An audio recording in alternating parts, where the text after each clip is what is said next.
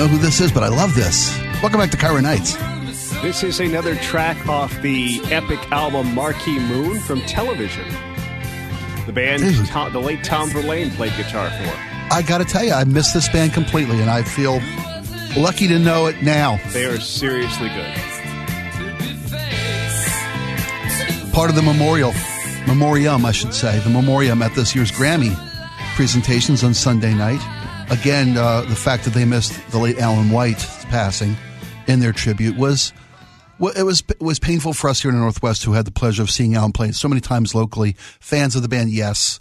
Fans of John Lennon's work, Imagine or Instant Karma or George Harrison's My Sweet Lord or any of the numbers of tunes that Alan White had the privilege of playing on. We had the privilege of fans of hearing over the years. A 50-year career with Yes and snubbed. And I know it was an honest mistake. We lost so many stars last year.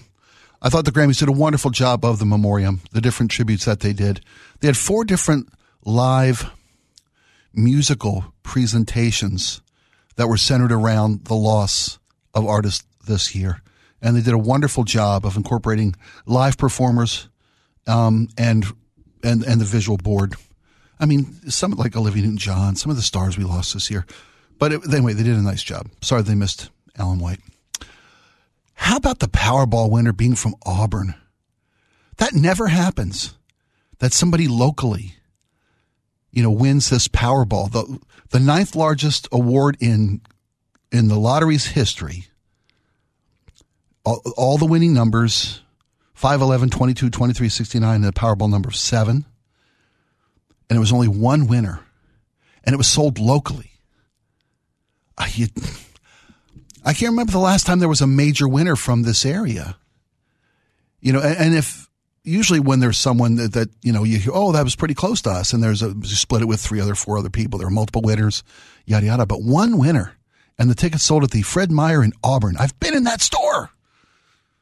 Could have been me. I didn't play this time. Yeah, it's funny how when somebody buys a winning ticket, then the place that they bought it from starts to have this air of mystique. Like you assume there's something uniquely lucky about the place because they happen to sell the winning ticket.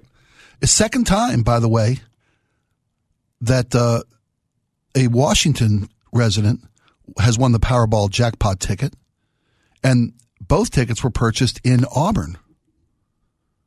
The last time was in 2014, and that winner got $90 million. For having all the right numbers and the Powerball number. This single winner will receive $754 million, nearly three-quarters of $1 billion. That's after taxes if they take a one-time lump sum payout. Incredible. And we always do these stories when the Powerball number hits. What would you do? How would you change your life? Would you hide? Would you tell anybody? Would you help anybody? I have many flaws, as the text line is so eager to point out. 888-973-5476. If you'd like to point out my flaws, jump on the train here. Generosity probably being my worst, I think. One of my greatest flaws is my horrible mismanagement of my time. I very rarely say no to anybody who asks for help for my time. I'll go and do anything. What do you need? If I can do it, I'm there. If I'm busy, if I've got commitments, if I don't have the means or time, I can't, but I would like to be able to. If I could, I would. And if I can, I do. Oh, and I misspoke. 754 was the single winner. And a one-time cash payment would be $407 million. They would get the $754 million if they took the payments over 29 years. I think they'll be all right either way. I think they'll be all right either way. Most people feel like if you take the cash and invest it, you can do better than you would in gaining that money. Especially if you use it to buy Lego. Is that a good investment? Well, actually, it does outperform the stock market. Lego? You invest and hold in certain Lego sets that are in high demand, yes. Now, let me ask you this. Do you get to open these sets, or are they only valuable if they remain sealed in their saran wrap, whatever they put on that stuff? If you're looking for something extremely rare and you're a perfectionist collector, yes, the ones that are sealed in box do command a higher price. But you can still get a very good price simply by taking care of it and keeping all of the pieces, maintaining the manuals, etc. And if the box is in good condition, then you can still get a pretty decent price off of it.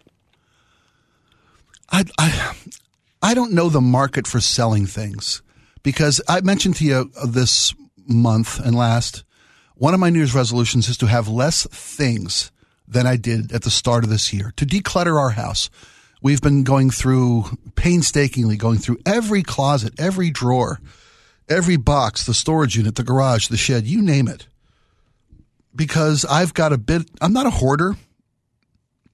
I don't think. You're a collector. I'm a collector of anything I put my fingers on. I collect. And I've mentioned this before too. My house has caught fire twice in my life. We've had 2 house fires, and that's 2 more than most everybody has. I know I've got a problem there. The last one, of course, was at the start of the pandemic, almost 3 years ago. Next month will be 3 years. March of 2020, our home furnace caught on fire. And luckily, the Shoreline Fire Department came quickly.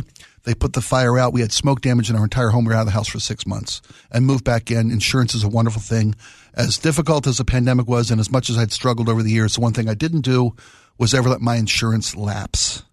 A lot of people say insurance is a bit of a scam, and it can be difficult to navigate if you ever do need them. But when you do need them for catastrophic events, I'm glad they were there. When my heart attack happened in June of 2020, I'm glad I had my medical insurance intact. When our home fire happened in March of 2020, I'm glad I had our home insurance intact. That's the only adult things I've ever managed to do, is make sure my family was always safe and protected. When I was 16, December of 79, I was 16. I started a fire accidentally that burned my parents' home to the ground. And we lost everything in this fire. And professional folks have told me over the years that through the guilt of that and the loss of everything is one of the reasons that I really don't ever get rid of anything. It's hard for me to not find value in everything we have, and every T-shirt, every ticket stub, every bobblehead, you name it, I've still got it. And I don't think I've ever sold a vehicle. I think I've traded in 1 car on a newer vehicle, but we've got like 5 cars and 3 motorcycles. It's ridiculous. I've got a truck on a friend's lawn, an old pickup truck I bought. I've got a Mustang, my wife has a Mustang in the garage. I got an old Beetle a friend of mine is restoring for me. I don't know how to sell anything. And I've got all this stuff I'd like to sell. So Spike's Trading Shop is now open. No, I'm kidding. The Trading Post.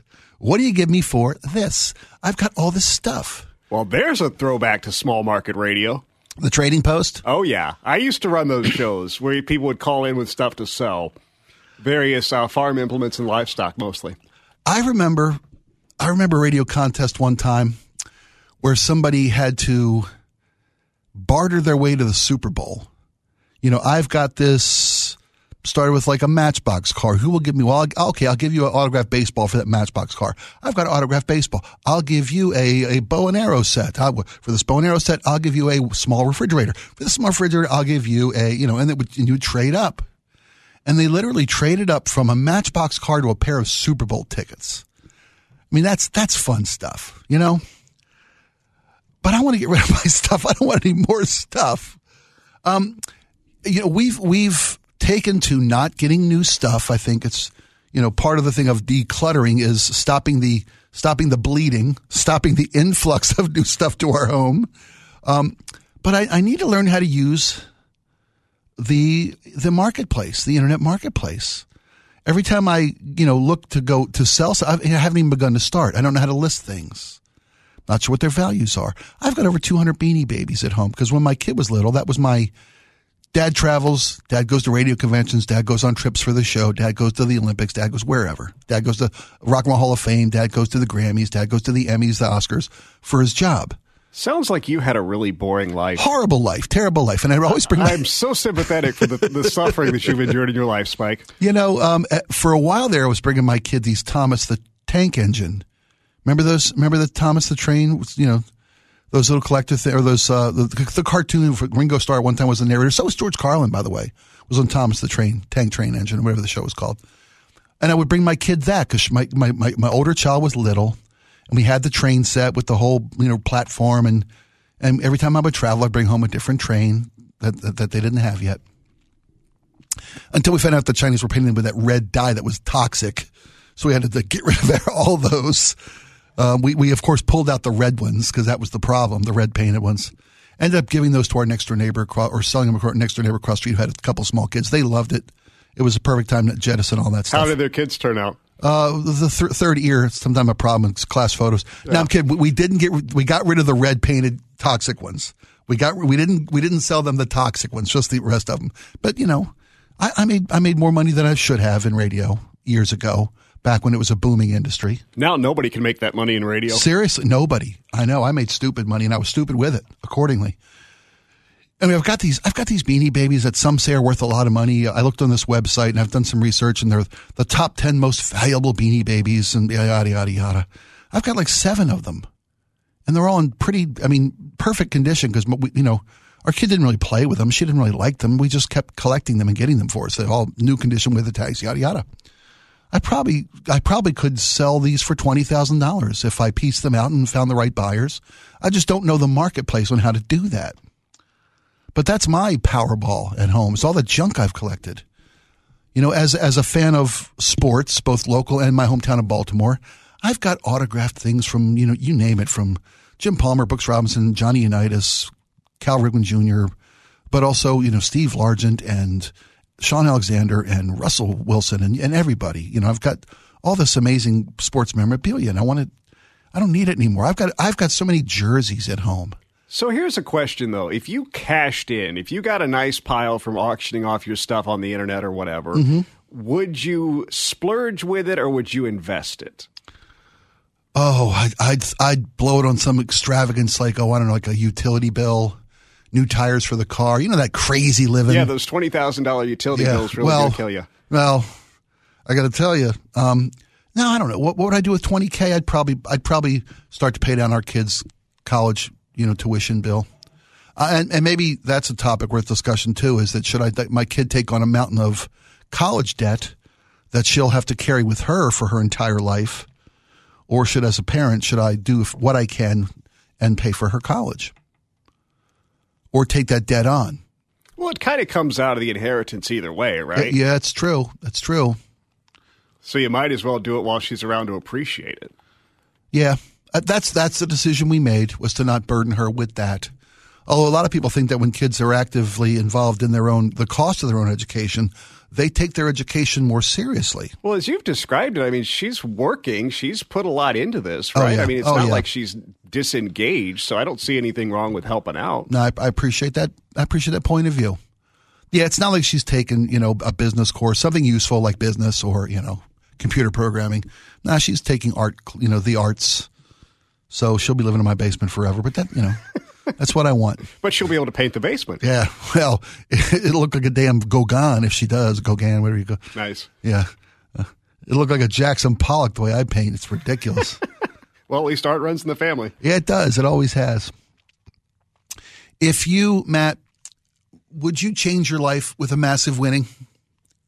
I would, but I'd be smart and subtle about it because I've already been in a business where due to COVID and a number of other things, I lost so much that I'm much more cautious with anything I have in the future and taking care of it. So I would be subtle. I've never had the appeal of being, flashy rich. I don't need the gold toilet. Right, the huge house, massive pool, jet skis in the pool, the whole nine. Yeah, most of the time you show me a rich person's house, like one of these big celebrity mansions that they're trying to outload, and I just think it's too much. I'm like, I don't want to clean that. I don't want to even pay somebody to clean that. That's just like too much room for me. It's too much. I would do something probably simple, like I would go and restore an old stone church in a small town in Scotland. Just for the coolness factor of doing something unique and something, admittedly, Instagrammable that I could have fun with and learn new skills. Would you then live in that old church building, or would you? I would. Rebuild I would it put for a studio community? in it, and I would do like the British DJ John Peel used to do from his house when he'd link up with the BBC Radio 1. Have this massive record library literally off his kitchen and do like freeform radio shows from home, from my home studio. What a cool dream, man. Yeah. If I hit the big, I would first off help far more people than I probably should. I would be generous to a fault, and those are the things. Once you deem something worthy of helping them, then everybody and their brother comes at you, and they're all worth some help. There are scam artists, of course. I'd have to hire someone. I'd have to hire a firewall, literally a human firewall, to stay between me and the request, a vetting process. Right, like some sort of financial advisor or legal representative that could keep away the riffraff, or as I call them, relatives. Well, yeah, riffraff is the Scottish word for relative, by the way. Yeah. Indeed. No, I mean like to vet legitimate charitable requests. Right. As sort opposed of like to the Mackenzie scammers. Scott probably has for her massive amounts of charity donations, where things are run through a filter, the legitimacy is checked out. Yeah. The reputation of the organization, et cetera. And even the largest amount of money is a finite set of resources, and you can't help everybody. So where would the money go furthest? I would definitely help the people closest to me, people that I knew to be truly in need. I just wouldn't advertise it. No, but if I knew somebody needed help, I'd be right there for them. And not advertising it might be the key to all happiness. The winner of the Powerball, the ticket was sold again at the Auburn Fred Meyer, hasn't come forward yet. I'm sure they will, but they haven't yet. They have 180 days to come forward, or they would forfeit the prize.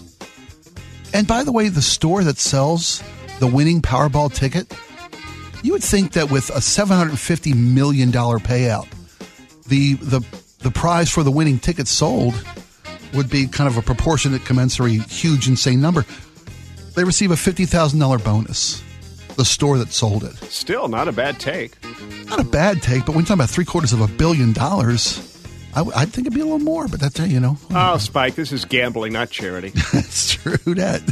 It's Cairo Nights. I'm Spike O'Neill along with Matt Butler. We'll be right back.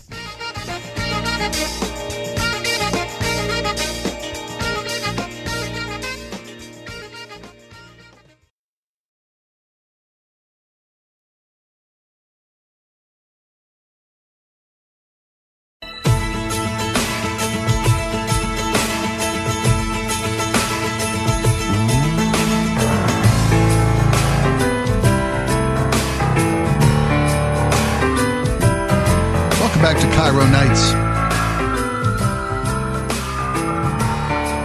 I'm Spike O'Neill along with Matt Butler. Thought that was a good solution, hanging with the raisin girls. She's gone to the other side, giving us a yo. Who is this, Matt? This is the great Tori Amos from 1994's Under the Pink. Very talented performer. Very. Writes in an insanely unique style. And that's not a put down. It's just her own thing. She's amazing. There you go. President Biden gave a State of the Union address tonight. The governor of Arkansas, Sarah Huckabee Sanders, gave the Republican rebuttal. And they, just different worlds. I know we live in divided political times, and we all have our own points of view and our own priorities that affect our families and our lives, and I can respect and understand that. President Biden, I felt, gave a State of the Union address that was rooted in what they call kitchen table issues, the economy, inflation, the cost of doing this, your kids' education, the safety of your families, all the issues I think, job creations, manufacturing coming back to America, all the things that his, touting the accomplishments of the first 2 years of his administration. And they've been pretty substantial. There are those who think differently, and I, again, differ from you, but respect that. The response from the Republican side was somewhat, seemed unhinged to me. It talked about the choice between reality and crazy. And when you talk about, detached from reality, and the culture wars were brought up by Governor Huckabee Sanders, that Republicans didn't want these culture war fights, but won't back down from them.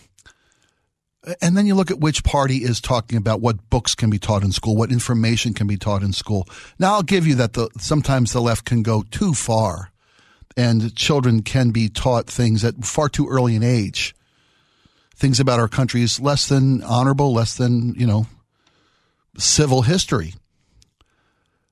But let's remember, it wasn't that long ago. We lived in a very divided country. Sesame Street, for example, debuted in 1970. And, you remember, you guys, we were all raised on Sesame Street, right? It was a town full of inclusion. When the governor of Florida is banning diversity, equity, and inclusion from curriculum. You know, what is wrong with diversity, equity, and inclusion? It doesn't teach that, you know, the white student is to be made, you know, guilty or inferior. It means that all are equal. That's what equity is. That's what inclusion is. That's what diversity is. At least that's my perspective. But that was too much for the newly commissioned State Commission on Education and Television in the state of Mississippi in 1970. And to be fair, I'm not going to judge things by the present filter, presentism, as it's been dubbed. I'm not going to judge those folks in 1970 Mississippi. Again, the newly formed State Commission on Education and Television. They deemed that Sesame Street was bad for the children of Mississippi because it had children of different ethnicities on its programming, along with Big Bird and Cookie Monster and Ernie in a bathtub, to quote the story from the Washington Post, right? They voted 3-2, this 5-person commission, to ban Sesame Street because the children of Mississippi, it deemed, were not yet ready for it. This was in 1970, long after the Civil Rights Act had passed. And this was a time where, they weren't ready for inclusion. They didn't feel the children of Mississippi were ready for Sesame Street yet. I think that's just sad, I saw Ricky Gervais give this quote, and I wish I could remember it verbatim because it was fantastic. It was about his jokes being offensive. He said, look, I can't control you being offended. That's a feeling, and I believe you that you're offended, but my joke wasn't offensive. My joke was offensive to you. You found it offensive, not the joke. If facts are offensive, he said, don't change the facts, change the feelings. If facts offend someone, don't change the facts, change the feelings. I thought that was so profound from Ricky Gervais. Sometimes they say, and I've said this, and I've been told this more often than I care to recount, that the only way to change someone's mind is to make them laugh at their own position. Humor is always the route to change, and music does an even better job. And so as I'm thinking back on this story about how in 1970 the Mississippi Commission for Educational Television deemed Sesame Street was too much for the young children of Mississippi. They weren't ready yet for the inclusive message of Sesame Street. That's kind of what the governor of Florida, with his unwoke legislation, his anti-woke legislation, says the children of Florida are not yet ready for inclusion, diversity, and equity. Really? In 2023? It just boggles my mind. Things like Sesame Street did so much for this nation, for the children of America who were going to grow up in a world that was different than their parents' world, that was more diverse than their parents' world, that needed to be more inclusive than their parents' world. And again, the left can go too far. There's a bill being proposed in Olympia this year that would prohibit runaway shelters from letting parents know that their children were there. And I see the thought process behind it. Some children run away from dangerous situations. But this bill is geared toward gender. How did Matt frame this? Matt Markovich was talking about this with us. Gender-affirming care, perhaps? Thank you. Yes, thank you, Matt. I appreciate that. Matt Butler, ladies and gentlemen. They're worried about children who run away not being able to get gender-reaffirming care. And they want to make sure that they can do that without being required to notify parents. I don't know how I feel about that.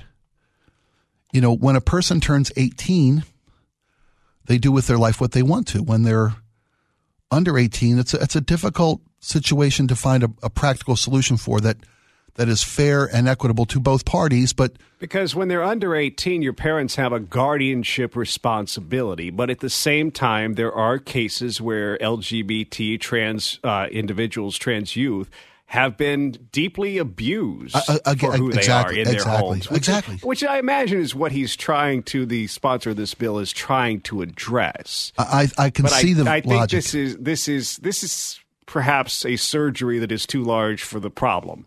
And surgery being the operative word here, because they're talking about gender-affirming care, including not just, chemical, pharmaceutical care, but surgical, remedies to situations. And there's, there are things you can't do as a minor. And I think, I'm not only speaking from my beliefs and my feelings on this, but, this story about Sesame Street made me think about these issues, about how we are in a country that's evolving. And I want to bring this up, too, before we run out of time tonight. It's the 50th anniversary of Schoolhouse Rock. And I'm not sure if you guys saw this or if you were raised on Schoolhouse Rock. Matt, you're probably a little young for Schoolhouse Rock. You're probably familiar with it. Yes, I am familiar with it. But I was literally raised on it. It debuted in 1973 when I was 10 years old. And Saturday mornings, I can't begin to tell you how much, this. Woo, you sure got to climb a lot of steps to get to this Capitol building here in Washington. Well, I wonder who that sad little scrap of paper is. I'm just a bill. Yes, I'm only a bill. And I'm sitting here on Capitol Hill. Well, now, I'd love to give you all 3 minutes of this clip. But these were so instrumental in educating the kids of this country. Sorry about that. Didn't mean to be so abrupt with that. I thought I could fade that out, but I'm a clam. You got to get in here and work on your fingers. Yeah, I really do. Long story short, Schoolhouse Rock probably did more to educate the kids of my generation than any public education bill could have. The creators of Schoolhouse Rock had the perfect timing with the perfect product. They came to the head of children's programming at ABC, who was then Michael Eisner, who went on to become president of Disney, and said, look, I've got this educational 3-minute public service. He came to them with 3 as a magic number, the first element that they were going to use to pitch this program. And they did, multiplication rock, Schoolhouse Rock, history rock, grammar rock. They did so much to educate the kids of this country. Long story short, it's the 50th anniversary. ABC ran a 50th anniversary special on February 1st, hosted by Ryan Seacrest. And it was fantastic. It was so good. I mean, I literally almost was misty listening back to and reminiscing about this quality programming that did so much for the kids of this country. It had the Black Eyed Peas, Cal Penn, Shaq O'Neal, and Ryan Seacrest again was the host. If you can find it out there, I'm sure it's available to be re-seen on the Disney Channel or Disney Plus or Disney, whatever you have out there. Even YouTube it if you can. It's amazing and so worth your time. And I think every kid, even kids of today's era, could learn about our government, learn about grammar, learn about multiplication, fun, entertainment, useful, the kind of stuff. That's the kind of education. I don't think even the governor of Florida can bitch about this. They sure as heck aren't learning about grammar by texting. Autocorrect will fix you. That's what ChatGPT is for, right? Yeah. You need to know how to do that for yourself. Who needs to know grammar? Who needs to know phone numbers anymore, right? It's Cairo Nights. We'll be right back after these.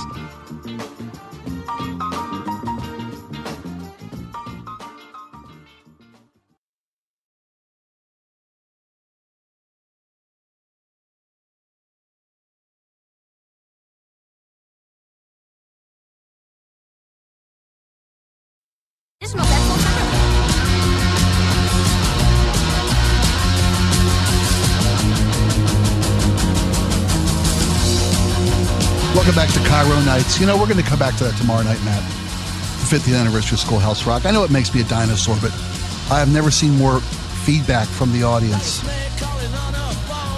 than mentioning Schoolhouse Rock. I mean, literally, it raised a generation of Americans, made us all a little smarter. I can't, to this day, say the preamble. I can say the preamble to the Constitution, but not without singing it.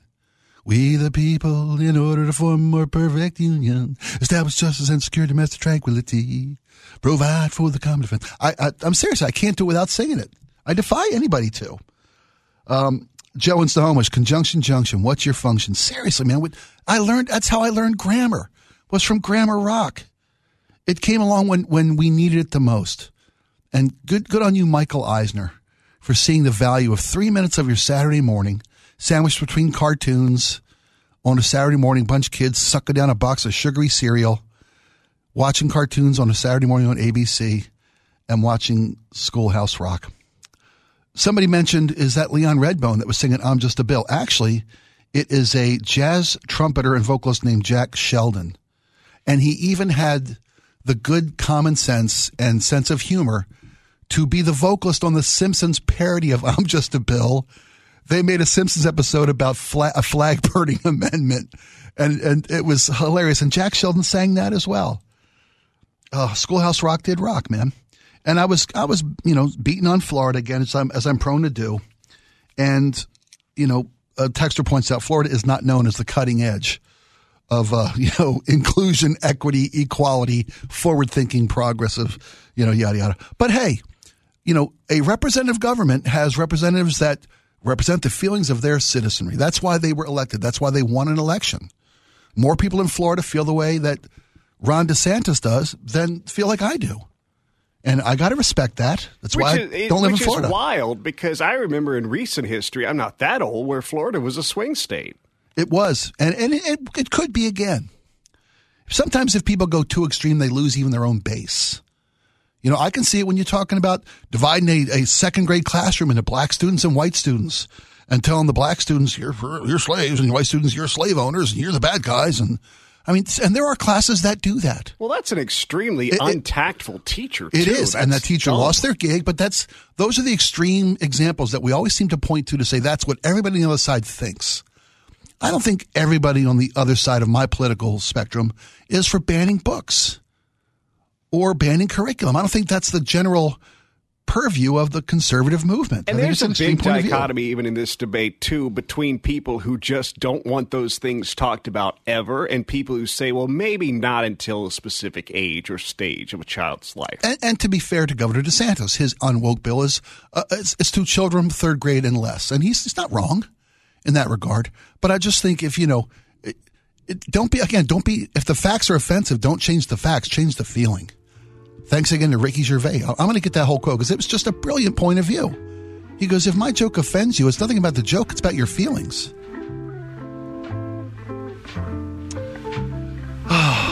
Cairo nights.